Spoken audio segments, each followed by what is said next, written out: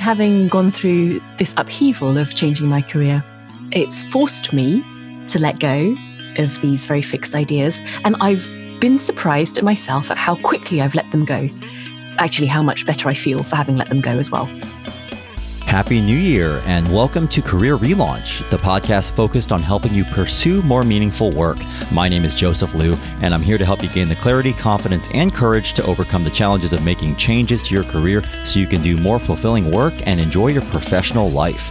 In each episode, I feature people who have stepped off the beaten path to reinvent their careers. We talk through their unique personal stories, the challenges they overcame, and the lessons they learned along the way to help you relaunch your own career. Today, my guest is going to describe how she relaunched her career from being a medical doctor to an English pronunciation teacher. We'll discuss the difference between procrastination and just not wanting to do something, and how to tell if it's time for a change. Afterwards, during today's Mental Fuel, I'll explain what happened when I let go of how I thought things should look in my career. Happy 2019. I hope you had a great start to the new year and you've hopefully gotten a chance to relax and rejuvenate over the holidays. I'm back in London now after spending a couple weeks with my family and friends in Las Vegas where my mother lives. And I'm really excited to kick off the 2019 season of Career Relaunch with my very first guest of the year, Karen Chung Hing. Karen initially worked as a junior doctor for the National Health Service in the UK before retraining as an English pronunciation teacher and working for a variety of language service organizations. She recently moved away from the UK and now lives and teaches in Bangkok, Thailand. I really enjoyed talking with Karen because she shares some empowering perspectives on how much our careers are actually within our control, how she managed to move countries without causing too much disruption to her life, and the upside of flexing your preconceived notions of what you think your career should look like. You can get all the show notes from today's episode at careerrelaunch.net/52. Karen spoke with me from Bangkok. Okay, hello, Karen, and welcome to Career Relaunch. Thank you for having me. Well, I am excited to talk with you today, Karen, because you're going to be our first guest who is based in Thailand. And I want to talk about a few different things today: your former life as a doctor, your transition into becoming a language teacher, and also your recent move. And I was wondering if you could just start there by telling me what you're focused on over there in Thailand after moving there from the UK and what you're focused on in your career and your life. Yeah, so at the moment I am living in Bangkok. And I took a 1-year contract here at a school. The school is bilingual, so the children learn both in Thai and in English. And they asked for some help with the children's English pronunciation. So I've come over to try and help them implement some changes so that we can help the children to understand how to make the English sounds which Thai people would normally have a lot of difficulty with. So that's my focus really for the next year or so.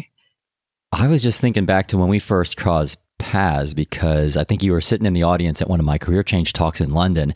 And then we connected later over the phone right before you were about to move from London to Bangkok. And we're going to get into why you moved to Thailand in a bit. But I was wondering if we could first go back in time a little bit before we talk about your current life and go back to the time when you used to be a doctor in the UK, and was hoping you could start off by telling us, first of all, why you chose to become a doctor, and then we'll talk a little bit about why you chose to leave it behind.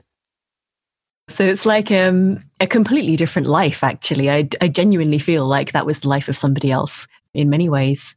And you know, when you're 16, 17 years old and you have to choose something for university, I'm sure there are some 16-year-olds out there who are very self-aware and really know what they're doing, but I'd hazard a guess that the majority of them are like what I was at that age. And I didn't really think about it that well. It just seemed like a good, responsible, stable sort of career. And when I was younger, I was intent on always being a goody two-shoes and a very responsible sort of girl. So it seemed like a natural choice. And I often say to people that I sort of fell into it and they never believe me because there is an element of competitiveness to get into med school. But what I mean is that I sort of drifted down this path without perhaps thinking about it enough when I was younger. And what kind of a doctor were you? And could you just give us a glimpse into your day-to-day life? Well, the way it works in the UK is that you qualify for medical school, and then you do have to do your initial 2 years as a very general junior doctor, and they make you do rotations in different departments, which is supposed to give you a taste of different aspects of hospital life or community medicine life and help you to decide which direction you'd like to go in later.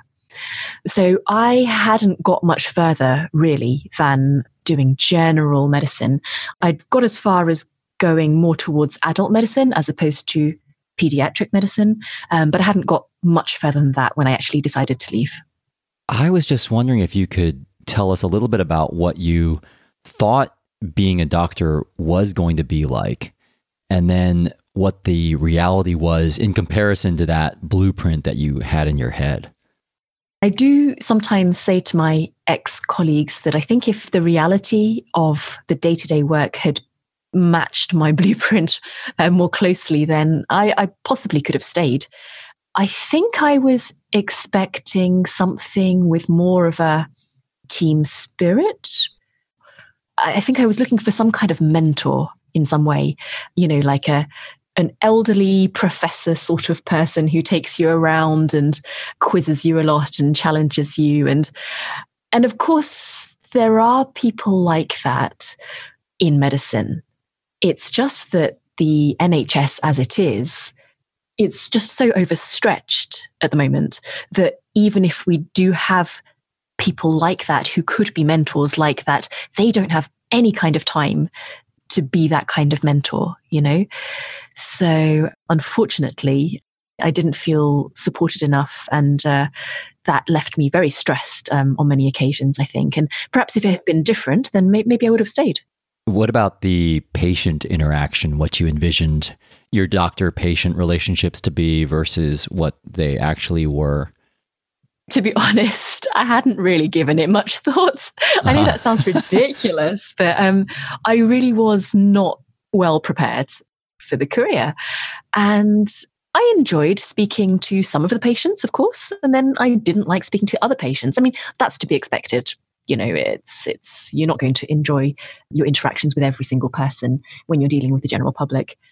I have to say, I wasn't expecting any kind of adulation or anything like that just for being a doctor. So it wasn't that I was disappointed by that at all. Medicine is very interesting, in itself, it's a very interesting subject.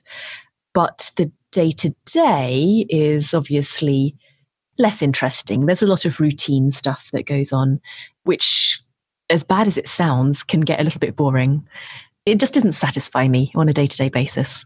And Karen, what made you realize that you wanted to make a shift away from medicine? Because I'm hearing you say it wasn't really satisfying you and it wasn't quite what you wanted from your day-to-day work life. At what point did you make the decision to move on?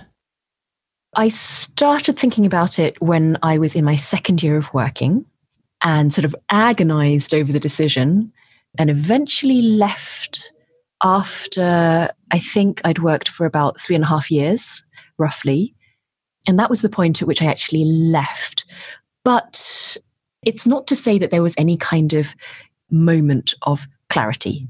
It was more like a gradual creeping realization that it probably wasn't going to get much better than what it was. And I sort of felt like, well, I better try something else whilst I still can.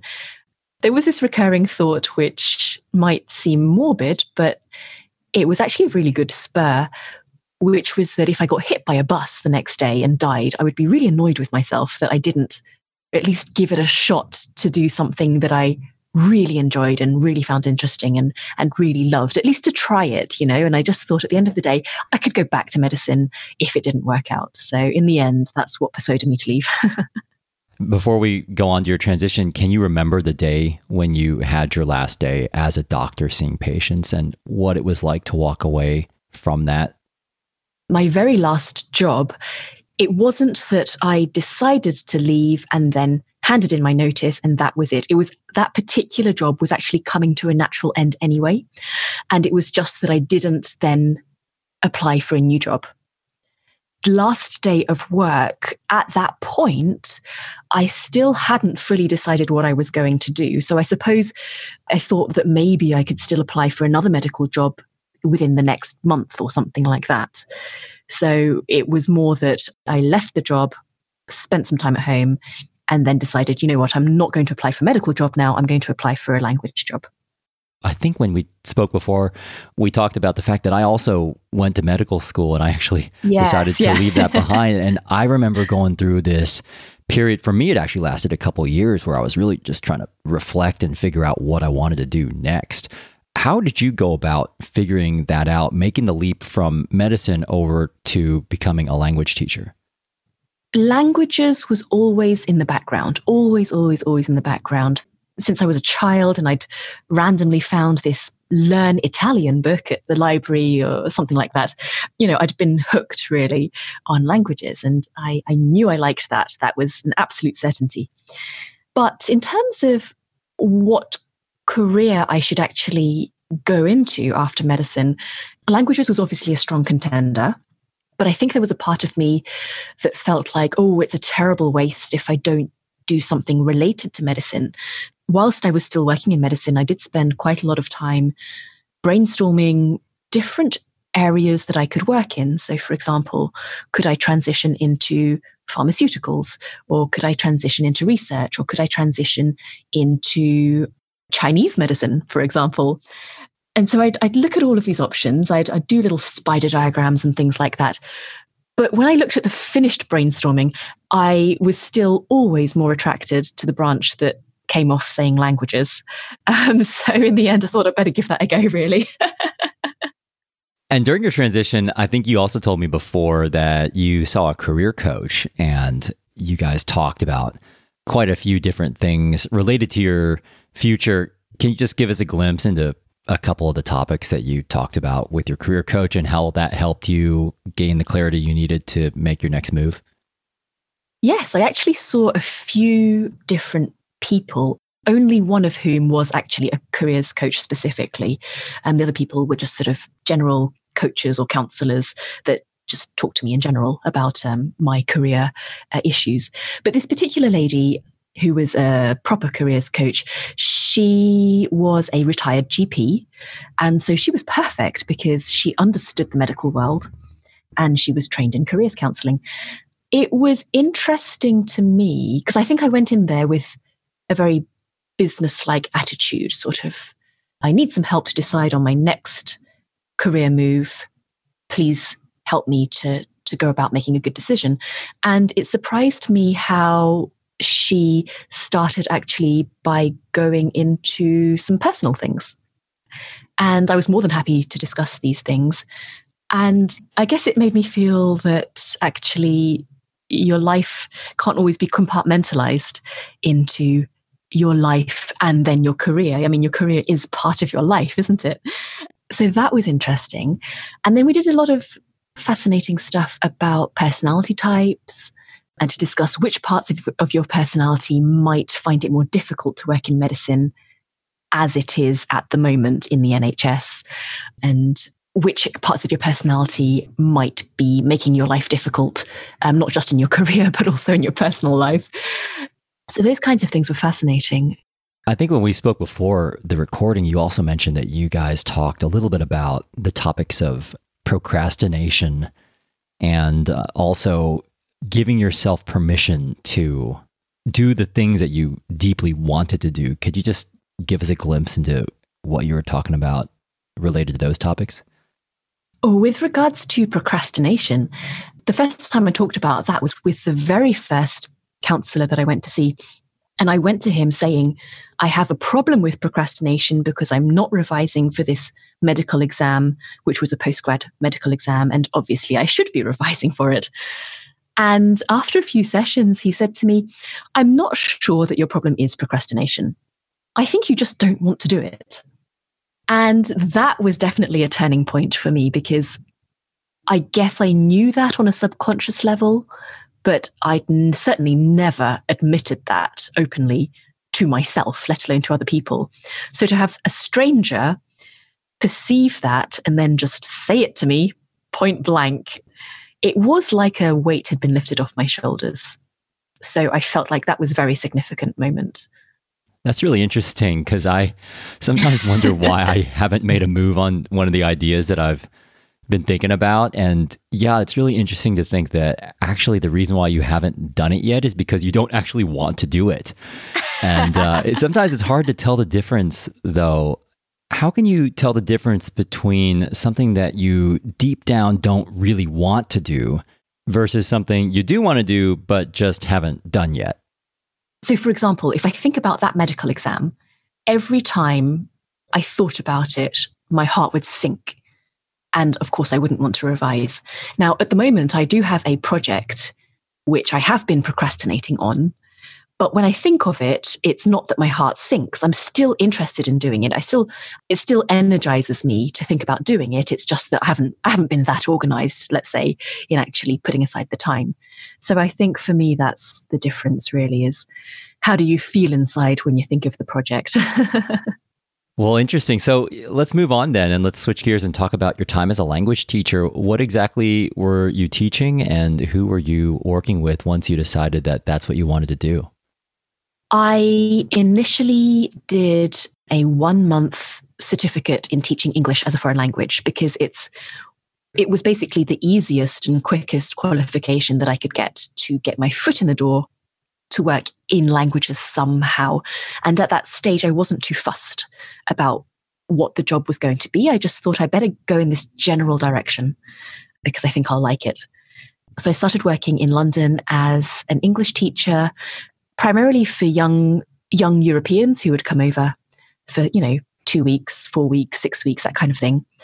And they would come to the language school and I would just teach them grammar mostly. And it was lovely. It really was a fantastic change to look forward to going into work every day and to interact with the students. And then I realized I was quite interested in pronunciation and helping the students with pronunciation, but I didn't know anything about it. So I Googled it and found a teacher training course. And when I went to inquire about it, they said, we don't have a lot of teachers who are interested in this. If you're really interested, do the course with us. And then after that, maybe you can work with us. And so that's what I did, and I haven't really looked back since. Was there anything challenging related to the actual transition of going from working in a space that's focused much more on clinical issues where you're working with patients to something that is much more language focused, working with students? Was that jarring in any way for you, or did you find that transition to be quite a natural progression from your former career as a doctor? I would say there was nothing jarring about it at all. More like coming back into your natural environment. So I was very happy to suddenly be surrounded by language things and language conversations and language questions and the students from all the different countries. The only thing that I missed quite a lot at the beginning was that in the hospital, you did really work in teams. And, I used to really enjoy working with the nurses. And then when you become a teacher, of course, you are very much working by yourself. I mean, you have colleagues, but they just work in their own classrooms and you don't work together so much. So that was probably the one thing that I missed the most. But it wasn't difficult and it wasn't jarring at all, no. And then your most recent transition, let's talk about that, because this is a major move that you made from the UK to Thailand. What prompted you to decide to shift geographies, and what's that been like for you? It's been really good. It was a bit of serendipity as well as actually making the decision, in that the school where I work now, I had been there last year to do some training with my ex-boss. So we had delivered a training course at the school. And when we went back to the UK, the principal of the school emailed us and said, what, actually, we thought your training was good and we'd like somebody to come back and help us for a year. So I got offered the job, and I did think about it, obviously, for a while. But in the end, it seemed like a great opportunity, in that it was being offered to me without me having really sought it out. And it was in Asia. And because of my family being Chinese, I had wanted on some level to spend more time in Asia somewhere, even though we are not Thai. I don't have much experience with the Thai culture, but of course it's closer to Chinese culture, which is where my family's from, than the British culture. So I was really keen to live somewhere in Asia and experience more of a general Asian culture and eat more Asian food, of course. Right. I'm sure that must be really enjoyable for you. What's been the most surprising part of transplanting yourself from the UK to Thailand? I guess I thought that when I got to Thailand, everything would be so interesting that I would not be able to resist going out all the time to see things and see sights and discover new places. Probably I was a bit naive. And then when you actually get here and you go to work every day, your life does actually revert back to the very normal life of everybody else in the world who goes to work, which is go to work, come back, think about what you want to eat for dinner, maybe try and do some exercise, right. Catch up with friends and family and things like that, and then go to bed. So in a way, the most surprising thing has been how the day-to-day has remained the same. That's really interesting. I remember, Karen, when I moved from the US to the UK, and so I was moving from San Francisco to London, I had a very similar experience to what you described. Like I used to come and visit London and I would go check out all the sites. And then when I moved here and relocated here to start working, my day-to-day life wasn't actually that different compared to what I was doing before. Like I was in a different country and of course the culture is different and your environment's different, but actually it's amazing how much you're able to transplant your life these days and how quickly you're able to just pick up where you left off. That was something that I found surprising. And it sounds like you've had a kind of similar experience where you've been able to just, in sort of a modular way, take your life here and move it completely to a different geography without a tremendous amount of interruption. Yeah. And I think obviously we have the internet, and because we do everything on the internet anyway, so everything that I was doing on the internet has remained exactly the same, except that, I get replies to emails at funny times because of the time zone difference. Right. Yeah. And so much of our lives are online that actually that hasn't been a big shift at all. So whether that's a good thing or a bad thing, I don't know. Well, before we wrap up with what the future looks like for you there in Bangkok, I was wondering if we could talk a little bit about some of the things you've learned along the way during the twists and turns of your career. The first thing I wanted to ask you was, having been through this career change, what's one thing that you've learned about yourself along the way? Something that I have developed by changing my career, and which I was surprised to learn about myself, was that I found it quite easy to let go of outcomes. I think that in the past I had very fixed ideas as to how things should be, and very fixed ideas as to what was right, what was wrong, what the best course of action was. And I had very fixed ideas as to what results should look like. Having gone through this upheaval of changing my career, it's forced me to let go of these very fixed ideas. And I've been surprised at myself at how quickly I've let them go. Actually, how much better I feel for having let them go as well. So that's been a very positive thing for me. Along those lines, is there something that you wished you had known that you now know about letting go, especially since it sounds like you're a lot better at doing that now? Definitely. When I was thinking of changing my career, I visualized myself on a conveyor belt. And it was a conveyor belt of be a good girl, get good grades at school, go to a university, graduate, get a good job in medicine, work, retire, and then, die at the end of it. And again, that sounds quite morbid, but that was the picture in my head. And at some point I thought, well, if I'm going to change career, it's sort of like you're stepping off of this conveyor belt. And that was one of the scariest things for me, because that was all I had ever known. And also because I was so fixated on doing the right thing in terms of what I thought society was telling me the right thing was. And what I wish I had known earlier was that the world doesn't end just because you got off the conveyor belt and you are allowed to do other things outside of the small box which you've drawn for yourself. And not only does the world not end, but actually your world gets bigger. It becomes more exciting, much more interesting, much more colourful. I do wish I'd realised that at a younger age, I think. Well, I want to wrap up today, Karen, by talking about what the future looks like for you now as you think about your life there in Bangkok and the language teaching that you're doing. What's next for you? That's a very good question, and I don't know the answer. That's okay, yeah. So something I'm better at now is not knowing the answer and being okay with that. And I just think that for the future, I would just like to continue to do work that I enjoy and that is useful to other people in some way. And also something that I wish for my future is that if I do ever feel like I'm on the wrong path again in the future, that I will get off it faster than I did before. That's a great tip. I was just thinking about that today, about how often we actually know deep down that we're on the wrong path. Whether it's something small like who we've decided to work with on a particular project, or if it's something bigger like the direction we've chosen to take our career, how sometimes we're just better off not hanging on and just letting go much more quickly instead of going through the agony of thrashing about and trying to force it to work. I do that myself. I think I tend to hang on a little bit too long. Like I think I want to make things work out and to not give up.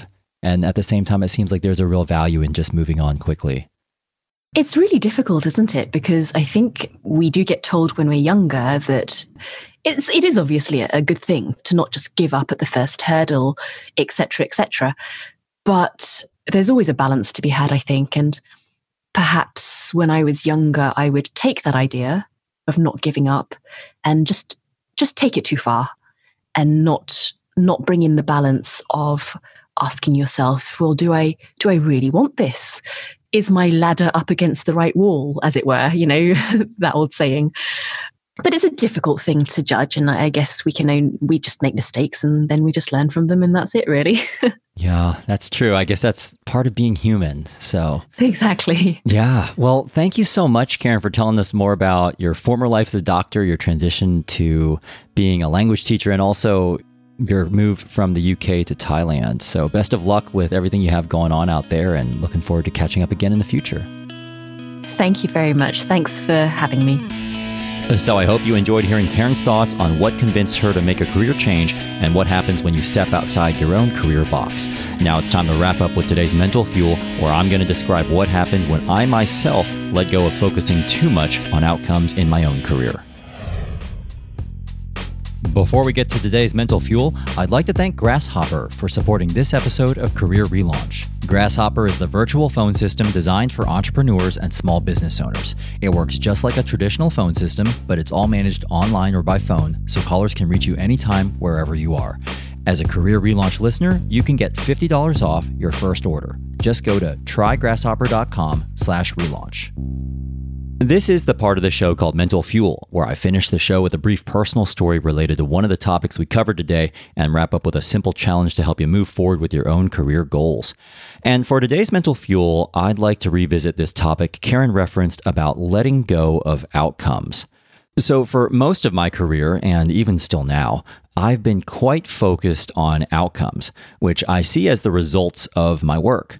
Part of this approach is driven by my own natural focus on achieving goals and achievement in general, which has always been a big part of my own identity and personality. And part of this approach is driven by my professional environment, namely the corporate world, where you're judged by the quantifiable results you achieve, both business results like cost savings or profitability, and also personal results like getting a good interviewer review or landing that next promotion within a defined period of time. Just to give you a few concrete examples of goals I've had in the past that actually helped me drive forward professionally, when I was working as a corporate marketer, leading a national ad campaign to relaunch a brand, or reaching a certain level of seniority within the marketing function, or more recently, starting my own business and achieving a certain level of income, launching this podcast and reaching a certain level of listenership. And in each of these cases, setting a clear goal and trying to achieve a certain outcome was useful because it gave me a clearer sense of where I wanted to head and how I should invest my time and energies. It gave me a sense of purpose, intention, and direction. Then achieving those goals definitely filled me with a sense of progress and accomplishment. And I suspect that for you, and probably for most people out there, achieving a desired outcome or ambitious goal feels pretty good. At the same time, trying to achieve certain outcomes has also led me astray in my career, blinded me to other opportunities, or just drained a lot of energy from me for longer than they probably should have. For example, trying to finish a project with someone I've hired who was the wrong hire, which ended up wasting a lot of time and causing a lot of avoidable frustration. Trying to become a doctor myself, which blinded me from exploring other career paths. Or trying to land a specific job within one specific company when I first moved to London, which sucked up a disproportionate amount of my time and energy. Some of the goals that drained more energy from me than they probably should have actually overlap with those goals I mentioned earlier, like trying to get promoted to a certain level, which didn't actually matter as much as I thought, at least to me, or my desire to lead a big ad campaign project, which eventually came my way even though it didn't happen as soon as I'd hoped. So I've had situations where trying to achieve a specific outcome has served me well, and I've also had situations where my obsessive focus on trying to achieve a very specific outcome has not served me so well. And looking back, honestly, some of those desired outcomes were driven by external factors like being concerned about what other people thought of me or just societal expectations rather than what I myself found truly meaningful. Now, especially around this time of year, I know you may be thinking about your goals for the next 12 months, your New Year's resolutions, and maybe even which resolutions you didn't achieve in 2018 that you want to carry forward into 2019. What I'd like you to consider is which outcomes you've been trying to achieve that do matter to you, and which ones don't matter to you as much, at least anymore, or just aren't really serving you in a productive way.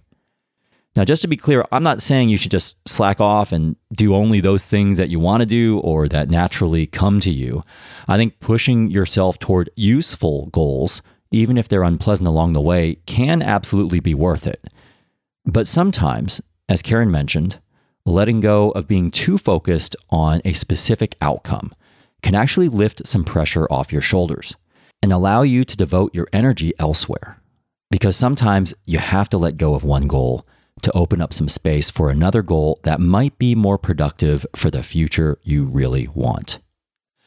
That brings me to a quote from the German Nobel Prize-winning poet Hermann Hesse. Some of us think holding on makes us strong, but sometimes it's letting go.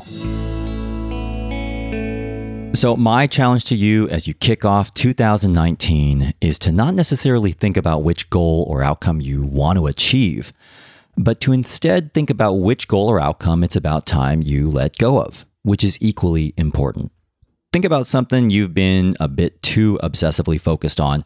Reconsider what difference achieving that outcome would really make to your career or life.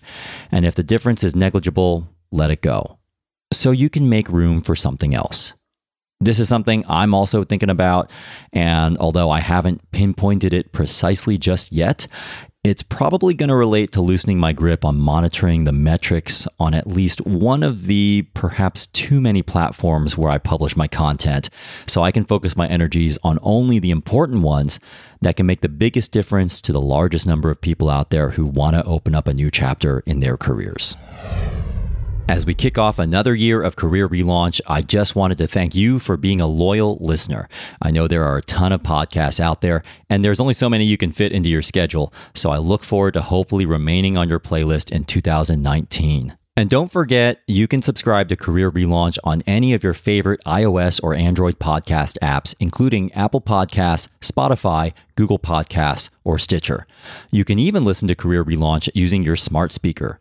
If you've got an Amazon Echo, enable the AnyPod skill, then just say, Alexa, ask AnyPod to play the Career Relaunch podcast. On Google Home, just say, OK Google, listen to the Career Relaunch podcast. Or on Apple HomePod, say, Hey Siri, play Career Relaunch. If you have a question you'd like me to field or a suggestion of a guest you'd like to see on the show, drop me an email at joseph@careerrelaunch.net, or better yet, leave me a voicemail at careerrelaunch.net/52, where you can also find a summary of all the points from today's conversation with Karen. Again, that's careerrelaunch.net/52. I've got a lot of unique guests coming up in 2019 on the show, and in the next episode, we're heading over to Cancun, Mexico, where I'm going to be featuring a former prison guard turned strength and fitness coach. We're going to talk about what he learned from working in a prison and what made him decide to leave that world behind. Thanks so much for listening to Career Relaunch, and a special thanks again to Karen Chung Hing for joining us today. This episode was mixed by Richard Pennington. Electrocardiogram wrote and performed our original theme song. I'm Joseph Liu, and I'll see you next time.